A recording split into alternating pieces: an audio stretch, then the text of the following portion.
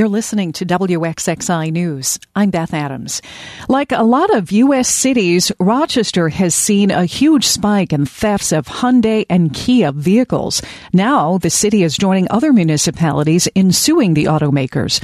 WXXI's David Andriata has the story. Mayor Malik Evans on Monday said the lawsuit would accuse Hyundai and Kia of failing to install industry-standard anti-theft technology and seek damages related to the city's costs in responding to a rash of thefts.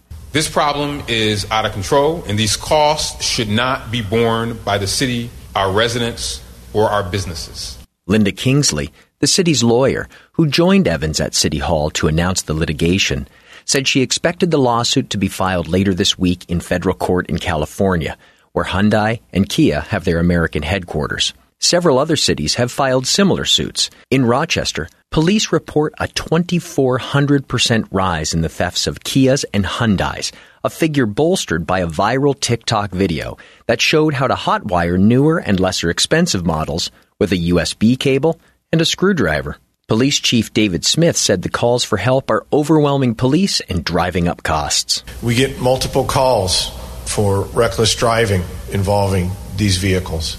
Only last week, my aide and myself were out and around and had an encounter with one of these stolen vehicles ourselves in the Genesee section that was driving recklessly. Kia has called similar lawsuits without merit. Hyundai issued a statement that its vehicles comply with federal anti-theft requirements and that the company is actively assisting theft victims by offering insurance and software upgrades, among other things. David Andriata, WXXI News. Monroe County Executive Adam Bello says efforts to fill key county social services positions have paid off. He reported on Monday that there are no current vacancies among youth detention workers for the first time in many years. The number of vacant child protective services caseworker positions has dropped to 46 from 100. And with the new trainee class starting in June, county officials expect all of the vacancies to be filled by the end of the year. We had to make the case why Monroe County is a great place to work, and our community responded. And we're going to have to keep thinking outside of the box, taking advantage of new opportunities.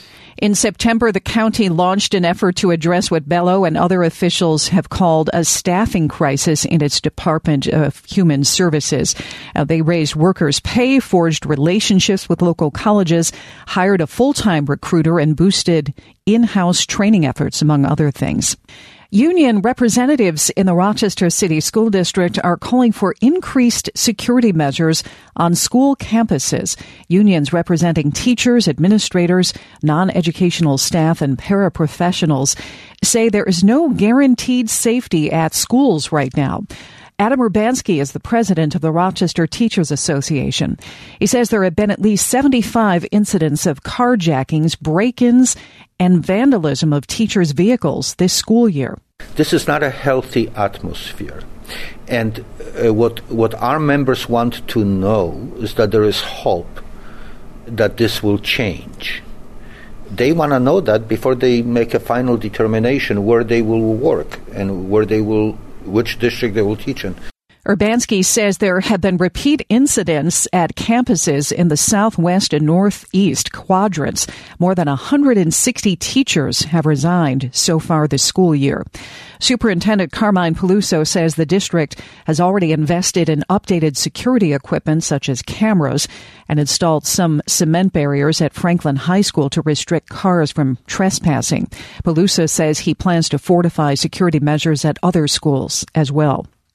Advocates for the Medical Aid in Dying Act are once again urging New York State lawmakers to pass the bill, which they say offers a compassionate option for terminally ill people and their families.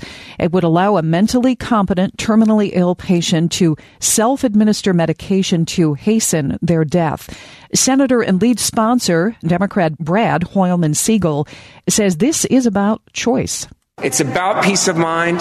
It's about making certain that our loved ones are in a position that we would like to be at the end of our lives.